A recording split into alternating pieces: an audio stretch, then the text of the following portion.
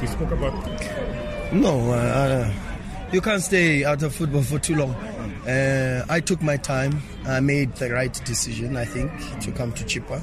There were other offers, I think you well know, but I was waiting for the right project and a short-term situation to try and help a very, very good chairman. I think I've had a couple of interactions with him now, and his human qualities, I know a lot is being said about him, but really, I'm taken aback and pleasantly surprised by his human qualities, his work ethic, his humility, his passion, and really he's ambitious and extremely supportive. So it's been good so far, and I'm really impressed. In fact, his leadership qualities remind me a lot of my previous bosses, and I think if he continues to work as hard as he is, I think he will achieve the objectives that he's set out for the club.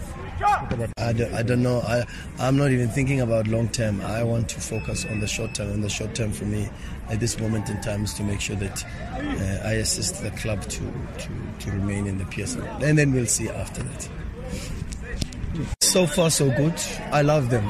They're very good human beings, very good human beings, and so far so good.